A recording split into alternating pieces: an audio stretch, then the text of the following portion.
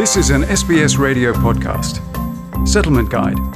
Information, issues and stories about living in Australia.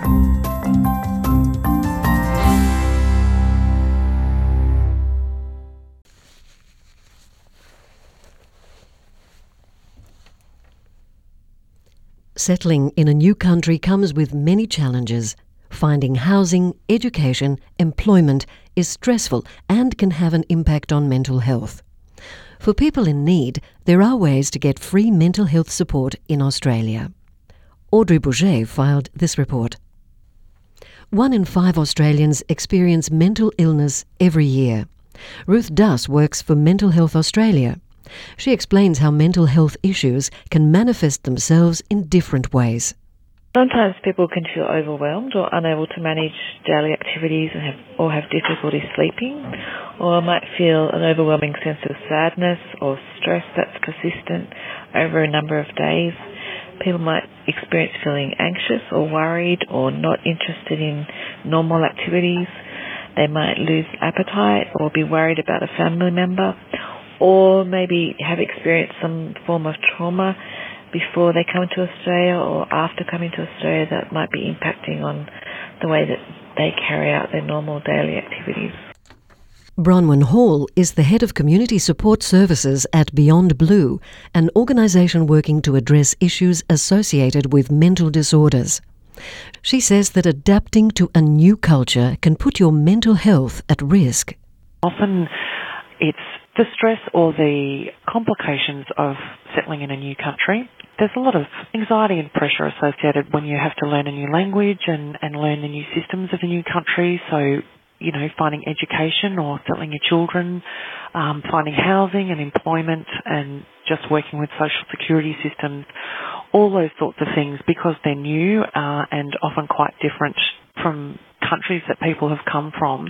And people who are new to Australia usually don't have a well-established support system. If they've left behind families and friends, settling in a new country, it takes time to get your support network and have people that you can talk to about just the things that you're feeling and going through at the time. Dealing with past trauma or just settling in can just throw up a whole lot of problems and issues that people need to sort through. While some communities only use mental health services at a very low rate, it's important to know that services are available for free and in many languages. Ruth Duss says the first place to go to is your GP. The best thing to do in the first instance is to see a local general practitioner and make an appointment with them. You can also request an interpreter for that initial conversation with your general practitioner, and the general practitioner will organise an interpreter if you don't feel confident in speaking English with your doctor.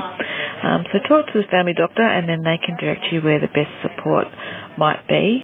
Depending on where you live in Australia, you should be able to get mental health support in your language by people who understand your situation. There are some services that are available in different languages. Your GP should be able to direct you to what services are available, but there are also specialised transcultural mental health services in a few states in Australia, particularly New South Wales, Queensland and Victoria. They all have a transcultural mental health service which can provide services in languages or in English, and are specially designed for people who are migrants or refugees in Australia. If you want to have a chat about what you're going through, or if you'd like to speak with somebody right away, you can call a free helpline like Beyond Blue at 1300 22 46 36 or Lifeline at 13 11 14.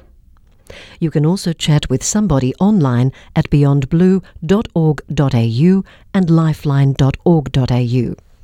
Beyond Blue's Bronwyn Hall says that you can call for yourself or on behalf of a loved one. People can ring up on behalf of a family member or their children about anything that they're experiencing, so it's a good place to start. The Beyond Blue website is also a really good place for information, and we have a lot of our resources that are translated into different languages.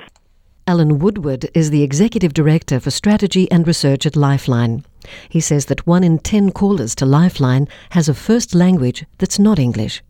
If they need to get support in their first language, they can first call the Translating and Interpreting Service. mechanism to speak in a different language to Lifeline is through the telephone interpreter service.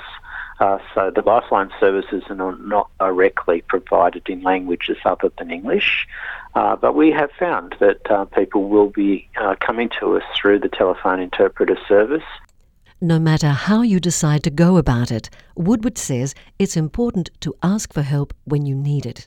The central message here is that all of us are vulnerable to issues around our mental health. It's part of our human condition.